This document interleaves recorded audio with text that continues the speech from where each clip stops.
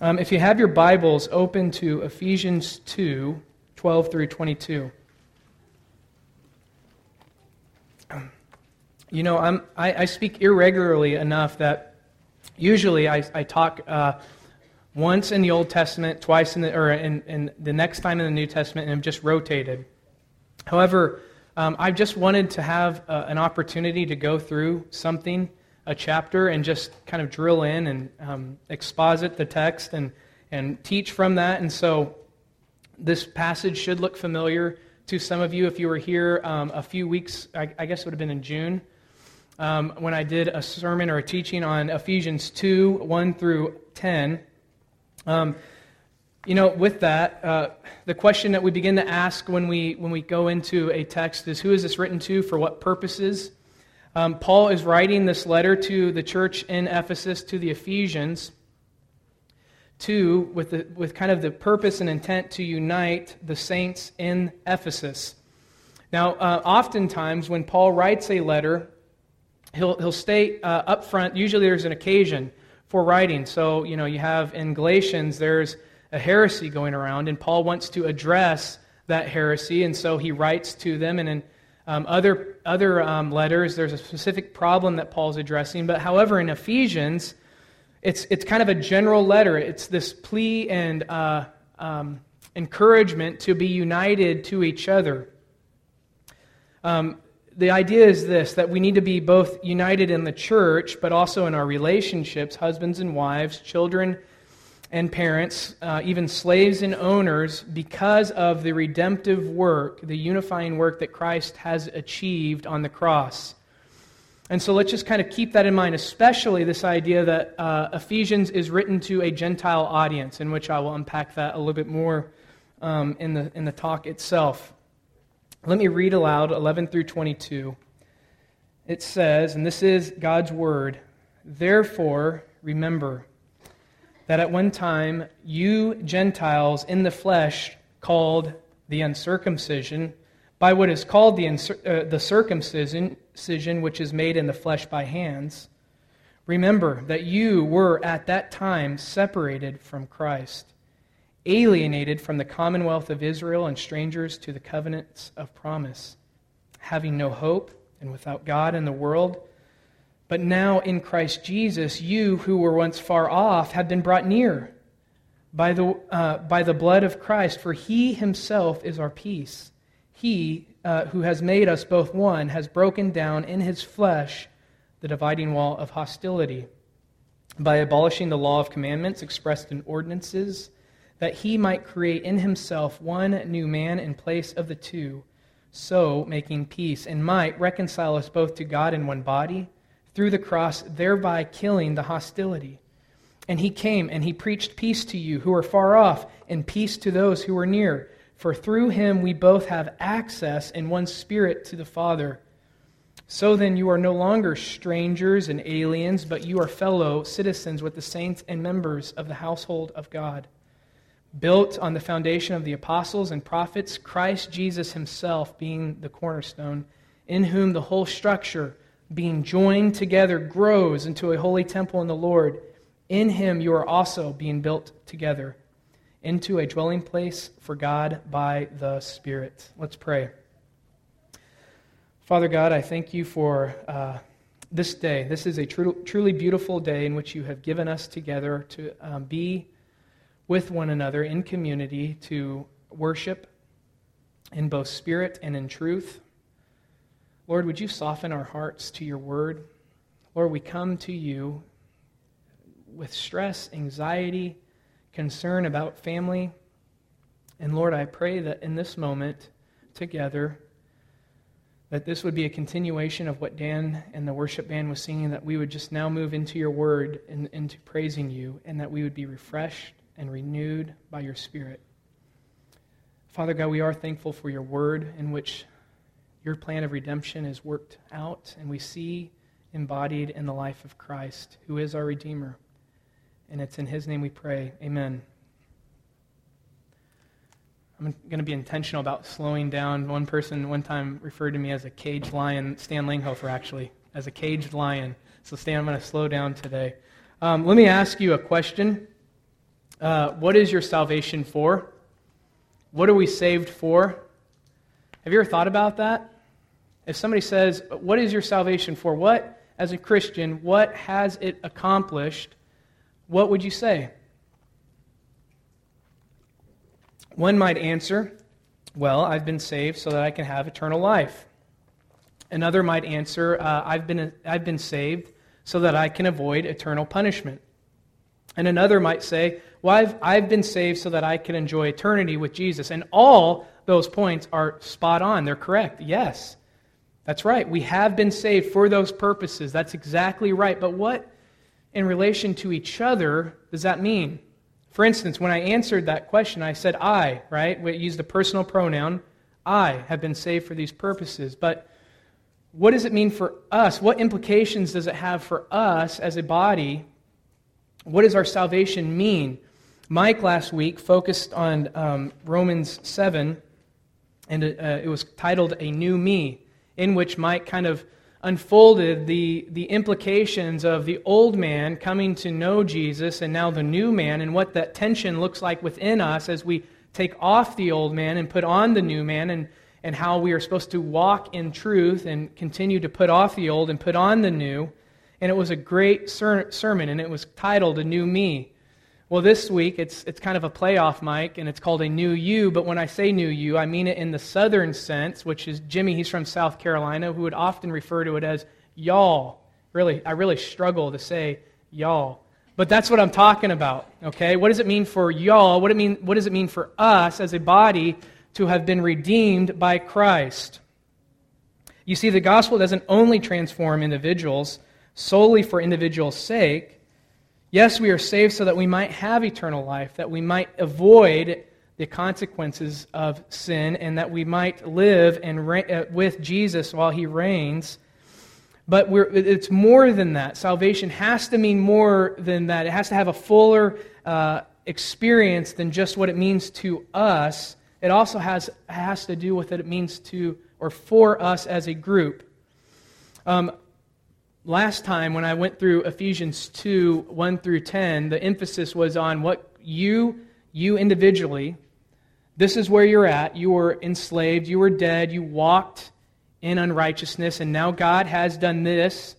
And now what Paul is doing is that he's kind of implying or applying what it means horizontally. What does that mean for our relationships? Because ultimately, Paul knows that the struggle for us is to forget who we once were prior to Christ, but also not to enjoy the benefits of what Christ has done and is doing right now, so that we live in a community in unity with one another.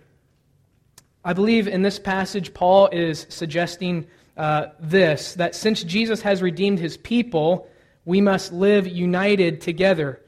Now, how do we do that? How do we live united together? You know, this is a group of around 200 plus people, you know, and some of you, I know your names, and some I've never met before. And so what does it mean for us today to live united together as a body of Christ, living out God's purposes for us? Well, I think there's at least three truths. Much more could be said, but they're outlined in your handout. And it says it's this: that first, we must remember who we once were.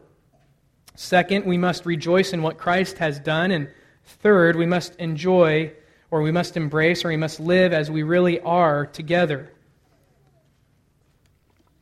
That's kind of, for those that like that neat structure, that's where I want to go today. So with the first point, that we must remember who we once were, that's an important aspect that I want to start at.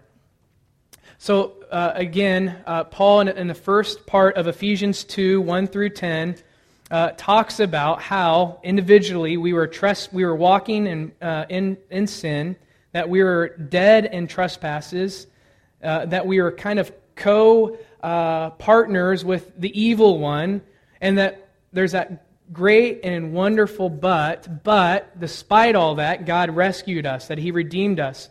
But do you notice what's going on there? Is that it's this very vertical relationship. This was us in relation to God. But as I read the passage, did you notice there's a lot of language of one? that there was these two separate groups, and now they're united, that one was of the uncircumcised group and one was the circumcised group. And so what Paul has in mind is this horizontal plane. What does God's redemptive work mean relationally for us as a body? And the first thing that he says is that we must remember who we once were. Well, what does it mean? Why does he want us to remember who we once were? Well, let's think about that. The command to remember is often a repeated act in the Bible. For instance, we'll take the Lord's Supper next week, and Jesus tells us to do this, to take the Lord's Supper in remembrance of Him. What are we remembering? Well, we're remembering Christ's sacrificial and atoning death on the cross. Elsewhere, especially in the Old Testament, you see this a lot. God tells Israel to remember His saving works when they were in Egypt and He brought them out of the desert. He says, remember and to do this, lest you forget. And so there's this idea that we are supposed to remember what God has done. So what I think Paul means in this situation is that he's, as one commentator kind of put it, is that this remembering that Paul's getting at isn't just a recollection of facts and situations, but it is to remember in a way that evaluates a situation and then acting upon it as a result. We are to remember, to call attention to, and to appreciate where we were and where we now are. So what is it that we are to remember? Paul is not afraid to give us the hammer, all right? And he can give you the hammer of truth, in which it's like, okay, you're refining me, Paul, back off because you're exposing too much of my sin. Or he can give you the hammer of grace, which is an oxymoron in some sense, in which it's totally refreshing. And this is one of the situations in a passage that it's both. That Paul wants us to remember that we were considered Gentiles, uncircumcised, alienated, strangers, and separated from God. Now, one of the cool things about our church is I know at least two here. I'd usually point this out and say that none of us are Jewish by blood, but I know of at least two that worship with us that are Jewish by blood, so it's kind of a cool dynamic. But anyhow, remember for a moment whom this letter was written to, right? Gentiles. It's clear in Acts 19 that in Ephesus that there is a synagogue, that there are Jewish people there, but Paul is primarily addressing Gentiles who, by definition, were pagans. And it only takes a little bit of a familiar reading with the New Testament to kind of figure out what some of those practices of the Gentiles or the pagans were. Well, what were they? They were sexual immorality. They were drunkenness. It was temple prostitution. It was witchcraft. It was different types of sorcery. There was a whole host of activities that Paul is saying, remember, that was you. You were born into that. You were born part of the uncircumcised. That name, it kind of is softened in our translations. But that is not a kind term. That is an insult. And so it's hard for us to understand what kind of how that might affect us. But I can just ask you a question. Has there ever been a time that you've been made fun of or poked fun of, or you've seen that happen to somebody else, that they're being made fun of and alienated, not because of anything about them, right? Maybe they were born with a different color of skin, a different ethnicity. Maybe they talked slowly, they had a speech impediment. I know for my own self, I know that idea that I myself have been kind of pointed out by or made fun of by who I was, not by anything that I could help. Boy, that carries a weight with me. Now I can get this idea of what it might have felt like to be labeled uncircumcised, meaning that you're not good. You have no part of what God is doing. Right? At that time, it was Jewish people who had that had the claims to the covenant, the promises of God. And Paul is saying that you were the uncircumcised group. You had no hope. You had no place. And he's doing this not to be mean, but he's doing it to lay the foundation for showing how gracious and kind God is and was. Paul is saying as a community prior to Christ in verse 12 that we were totally cut off from God, but also from His people. Paul puts it bluntly when he says that you were separated from Christ. Now that's another term that has this Jewish kind of connotation to it, that the Christ was the Messiah, and that the Messiah, by sort of definition, was God's king. that he was the one that was to work out God's redemptive purposes. And so Paul says that you could not even claim that you had a Savior, that you had a true King. And he kind of works down this progression. He says, not only that, but you were actually separated from the living God. And it's only through the work of Christ that one could produce true hope and true relationship. So Paul is asking them to remember you had no hope. Remember you had no purpose, right? And the world might say, no, I work a lot, so I'm defined by my work. Or I make a lot of money, so I'm defined by the wealth that I have. Or people of the opposite sex find me really attractive, so I know I have some value in that. But we can see that that's a smokescreen, right? Like as soon as people want to define their hope in things that they tangibly have, we know that that's off. And Paul's saying that, no, that was you. You were walking in that way, and we all had no hope, but yet Christ has redeemed us and has spared us from the pit in which there was no hope. To kind of think of it this way, I don't know if anybody else saw this. I watched a video on Facebook, and those can be absolute time wasters. But in this instance, it served well for my sermon or teaching. I have never mind. Anyhow, so there's this video, and it's a guy, and I don't know if anybody else saw this. It's a video of a construction worker in Houston. And the shot begins, and you look, and he's kind of sitting on this new construction site, and it's an apartment, high-rise, probably 5 floors. And the top of the new construction site is engulfed in flames. And everybody else got out. Everybody else is safe, except this guy who's standing on a makeshift sort of deck, trying to find a way out of the circumstance, right? The flames are starting to get closer and closer, and you're like, man, how is this going to end? And so as you're watching, this little, out of the screen, corner of the screen, this little ladder comes, kind of sprawling out into the shot, and it's a fire truck. It's one of the sorry, Mike, I'm going to get it wrong, but the fire truck's ladders, the rescue ladder, and it's inching its way closer, but it's doing it so painfully slow that you really don't know whether or not this guy's going to make it. I mean, he's in serious trouble. Right? The fire is about ready to consume him, and as it's getting closer, parts of the structure start to fall, and it starts to fall on the man, and so you really do not know how it's going to end. And as it gets closer, finally the man is able to reach out to the firefighter, and the firefighter pulls him in and is able to rescue him, and within a minute the whole building collapsed. This man was just moments from having his life engulfed in flames. And I think related to this point is that there's sometimes that we can kind of, in our culture, treat our salvation as if we just received enough grace to kind of bump us over the edge, right? Like, we're okay people. And you have these conversations with people, I do enough, right? And if God could just give me a little bit of grace, then he could just bump me over the top, and then I could be saved. And what Paul is saying is, no, you were far off. You weren't near. You were far off. You had no hope. You had no Savior, you had no King that you could claim, and it's only by God's mercy and justice that he's able to have saved us. And so the question is, what does that mean for us? What does that mean in our lives personally? How does that even help? Well, I think as it goes on, as it relates to what we talked about before, that a doctrine of grace is only as solid as the chasm of sin that we're able to see, the chasm of sin that separated us between God the Father and ourselves, right? And once we can see how bad we actually were, because it's easy to hide in pride and say, I wasn't that bad. No, remember how you were. Yeah, you really were that bad. For me, yeah, I really was that bad. The other side of that is that we're too ashamed, so we don't even think about that. But Paul is saying, remember how you were and who you were. And so what practical implications as we kind of remember and we find ourselves being sort of basking in the grace that God has provided us, what does that mean for us practically with other people?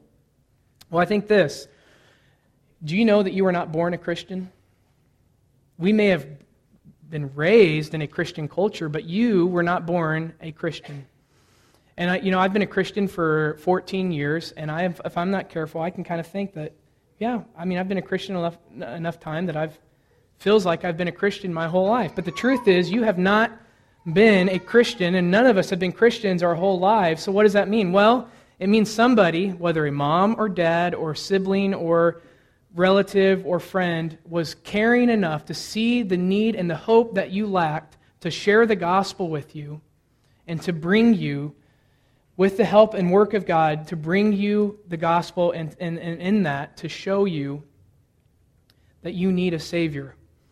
And friends, it's easy to enjoy good fellowship with good friends and family, but if we are not actively participating in the work that God is doing and sharing the gospel, both with our families, right? Men especially sharing the gospel with our kids, with our children and in our homes, but also with our coworkers and with other family members and in just our neighborhood relationships, then we're missing something. That's almost like we're forsaking the work and grace that others have shown us and choosing not to extend that to other people. So Mike will often ask you, are you reading your Bibles? How are you doing with that? And I'm going to be the one to ask you, are you sharing the gospel?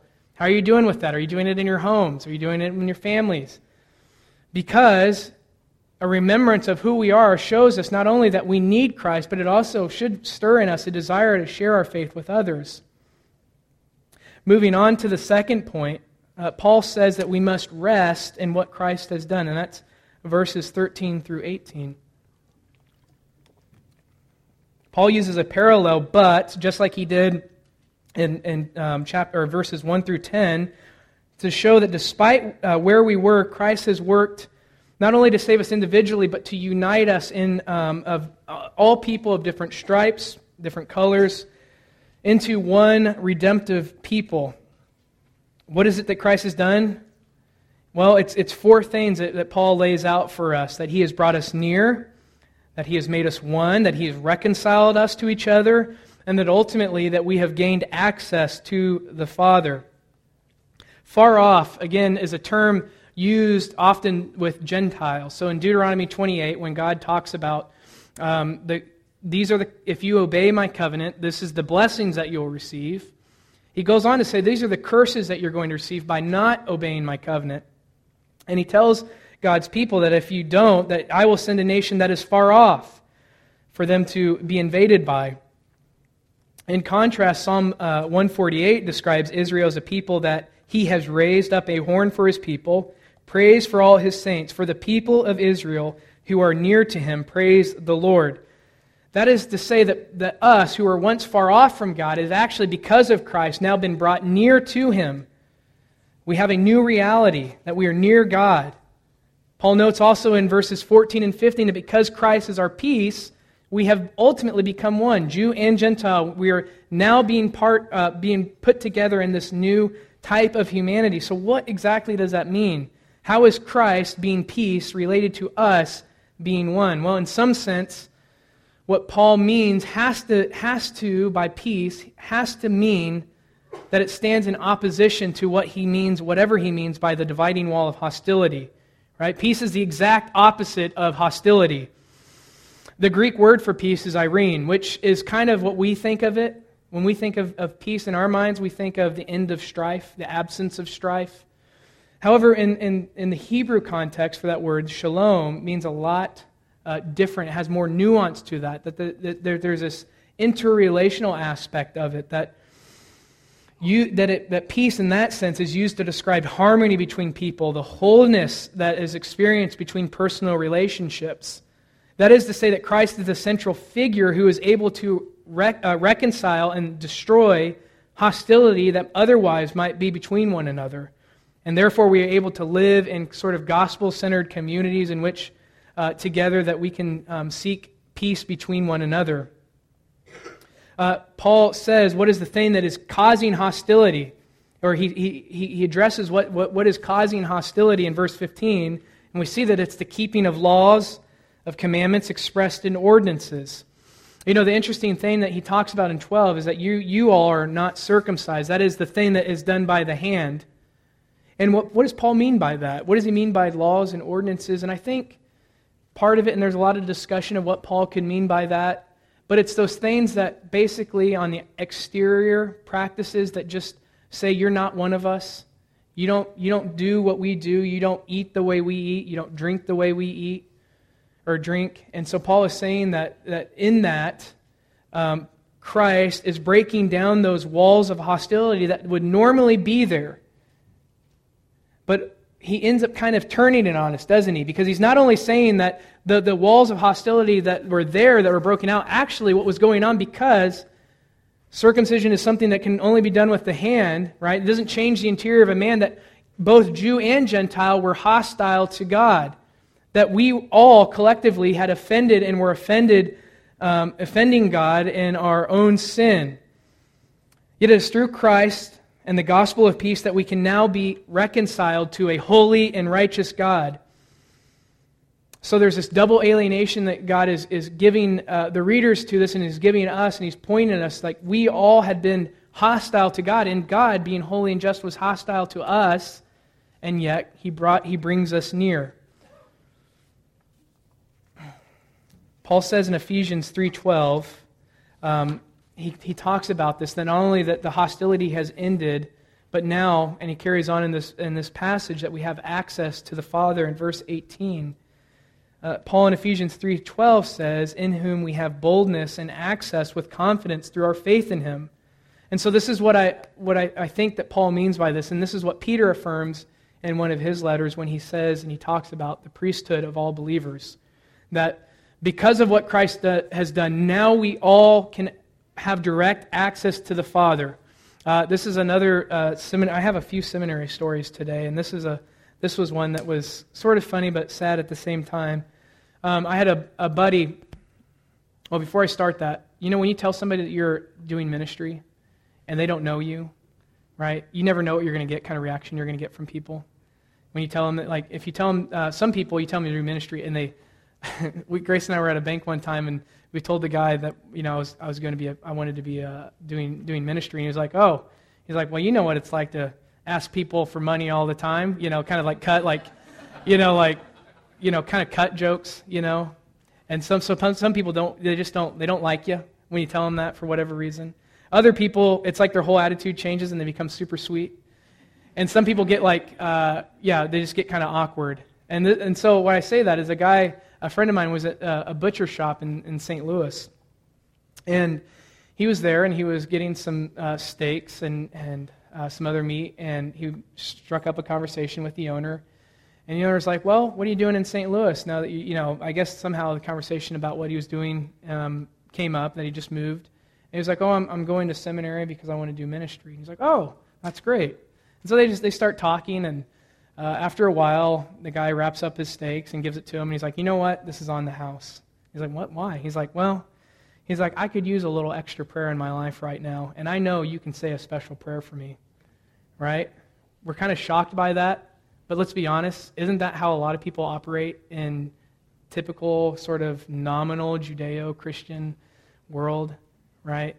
Especially in certain areas of the country, that somehow certain people have a kind of corner on what God's doing. It's that old model of that the priest is the one that mediates the blessings to his people, and so if you go to the priest, or you find the right person, like somebody that you think in your mind, well, he's a good person, he works for God, so certainly he must have God's ear. I see that all the time. And what's lost in that is it's to say, no, like I'm not special. And if you knew who I was, you would not, you would just want nothing to do with me, because I'm not special. Like, yeah, that's what we're doing. We're doing ministry, but I wish you could see the depths of grace in which God has bestowed upon me, and that not only that is true, that you can have that same access to the Father that I have. That the Pope or Billy Graham or your favorite Christian author, whoever it is, does not somehow have more of a corner on God's ear than you do. And so we can go to the Father and we can petition with our own prayers, with our own mouths, on our own knees, and relate to Him, because that is the amazing power of the work of Christ. We have access to the Father. And listen, these are just more kind of heady, like doctrinal propositions, and so some people aren't moved by any way in that sense, and that's in some sense understandable. In another sense, it's incredibly sad, because Christ has redeemed us. And He hasn't done it in a way in which we can curry favor with God. No, He's done it in a way so that now we have access to the Father, and we can draw from that strength and that intimacy. So Paul has shown us not only where we were, but now where we are, that we can start to draw from the benefits of what Christ has done, how He's reconciled us. But at the end of the day, you still find yourself maybe asking this question, so what? Okay, I understand that. So what does that mean for me now? How does that mean? You've talked so much in the beginning about relationships. What does that mean with implications to this community? Well, I'm glad you asked, because I'm going to tell you. Actually, I'm not going to tell you. Paul's going to tell you. And it's the third point, that since God has reconciled us, we must live or reflect who we really are. That's verses 19 through 22.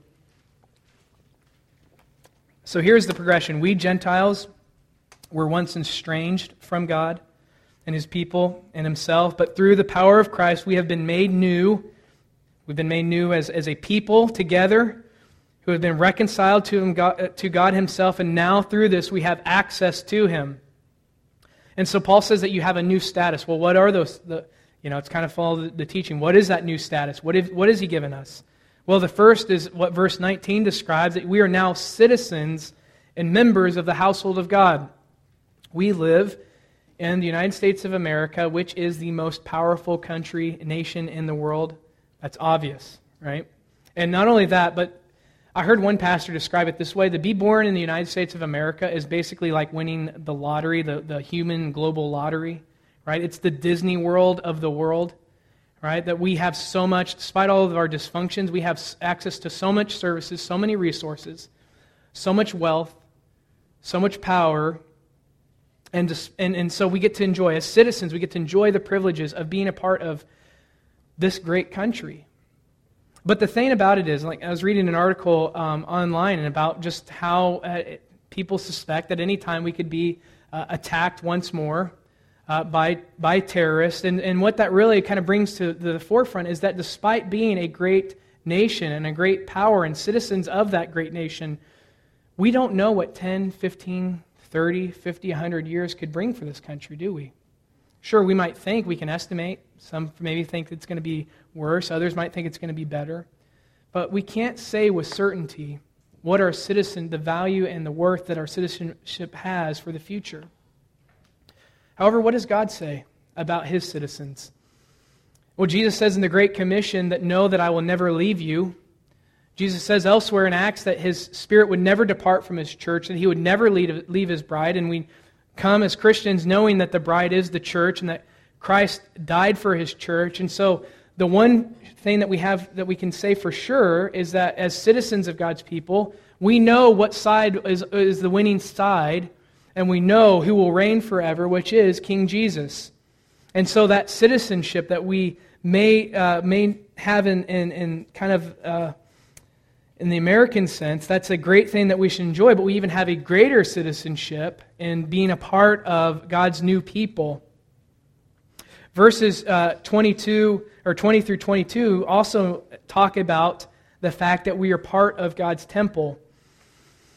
So back in the Old Testament, there was a physical temple in which people would come and make offerings, and in that time of Jesus' time, just to kind of refresh our minds on how separated Gentiles and Jews were, you'd see reliefs, and there'd be a Gentile court, and that was where the Gentiles, proselytes and others could congregate. But if they moved past any part other than that area, there was a relief that would basically say, if you cross past here, your life has been threatened. You have sacrificed and forfeited your life, right? There was a clear wall that was divided.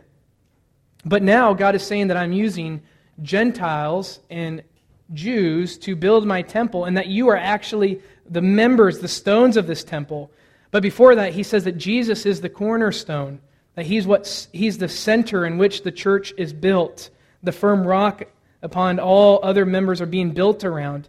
And then He says that also included that the foundation is the apostles and prophets. Well, what does that mean? Well, I think John Stott puts it right when he says that the apostles and prophets are to be and to be thought of as the organs of divine revelation, bearers of divine authority. It's the testimony of God's Word. That is the foundation, that is the center of which God's temple is being built. So that means that just as the integrity of a building is assessed by the sureness of its foundation, so should, if you all are checking out our church and visiting for the first time, You should check and sift out a church by the ways in which they choose to or choose not to affirm the centrality and supremacy of God's Word in the life of the church, its leaders, and its members. One of the reasons why, and a beautiful reason why, we were given this building is because the people of this fellowship knew that we would preach the gospel, that we would affirm the supremacy of God's Word for our lives. And so that is the foundation. As foundations begin to crack, so the whole building starts to fall apart. And it's interesting I'm going to go off on a digression, that's okay. But as mainline churches begin to move away from the inerrancy and supremacy of God's Word, it's amazing how those denominations are just losing people in not only hundreds, but thousands and hundreds of thousands of people. And I have some thoughts about that, but that's for another sermon for another day. Anyhow, we are supposed to live in a way that is united together, reflecting this new reality that we are one in Christ, being built up in God's continual building up of His temple through His people. And it made me think about the way in which we unite with each other, the way in which we love one another, the way in which we live life together as a testimony of God's temple. Recently, I got to help a friend move who happens to go here at this church, him and his family. And it was a day in which they had a lot of obstacles. It was one of those, as one thing would happen, another thing would kind of come up. And people, it was like, man, are they going to get to move in today? And that sort of thing. And thankfully, they hired 2 movers who were uber strong, so that means I got to carry a lot of pillows and boxes. But as I was helping them, and as other people from the church would come in and out, these movers that were there, they just got to watch. And at the very end of the day, they told my friend, they said, man, you have some people that really love you. Like, I'm not a Christian, but these people are awesome that they would do this. We've moved a lot of people, but we've never seen this type of support. And I just want to give an attaboy for a moment for the church as general, and this has been said before, that we really do love each other. I was in a meeting earlier this week with someone, and they're just talking about. I was talking about meeting at Care Paravel, and they were asking what the size was, and they're like, "Man, you've grown that much without having a building?" And I never thought about that. Like, wow. Like, I remember where we were and where we've come. Yeah, that's a big deal. Like, we haven't had a building, and people like buildings. They like programs. They like facilities, and we've grown. God has continued to grow us. Why is that? Well, I think it's because we love each other really well. We love each other really well. And so if you are visiting, this is just a time to invite you into what we're doing, the pulse of what we do. We do love and serve one another well. I've heard elders say that if something happened to themselves, that they knew the other elders would support them as a family, the spouse, the widower, that they know that they would be in good hands. And I really do believe that about this body. But it's important as we note that the love, that type of love, has to be looking outwards at the same time, right? If we could just take this wall out for a moment and that wall over there, it'd reveal a whole neighborhood of people who some know Jesus and others don't. And yet we have this beautiful, wonderful facility that now we can be an extension of Christ's redemptive work here in this neighborhood. So the question is, what are we going to do about it? Right? What are we going to do about it? I'm not the one that answers that question, right? Like, that's us collectively uniting together as brothers and sisters in Christ, defining what God is wanting to do for us in this place, in this time. But it has to start with being united. So I pray that we will not get any disputes of wall colors or carpet colors or light fixtures, I don't know. But that we would be knitted together by the work in which Christ is doing here in this place and in this time. That is really the beautiful thing of Christian community. I come from a broken family. Man, I come from a broken family. And yet, Jesus has invited me into His household. And I often pray this with college students that I'm working with. I don't know you outside of the fact that we are brothers in Christ, that we share that common bond. And the truth of the matter is, I we all have our different likes. We all have our different, oddities and weird. I don't know how to describe it. Like hobbies that either way we wouldn't hang out with each other, right? But yet, because of what Christ is doing, that He's bringing us together, uniting us as one body, like we come together in worship and spirit and truth because of Jesus. Not because we're all part of the same group or because we've signed up and we're in the same country club. No, it's because of the gospel. And so I just want us to remember that what is our salvation for? Well, it's to do life together. It's to embrace a way and an identity of proclaiming what Christ has done for us individually, but also for us as a community. So let us come now and worship with one another, united in light of how Christ has brought us together as one body to serve and glorify Him. Let's pray. Father God, thank You for this day. Lead us now in worship. Let this be a continuation of what You're doing, the Holy Spirit is doing in our hearts. Thank You, Father, for Your Son Jesus, in whom we have forgiveness of sins, and it's in His name we pray. Amen.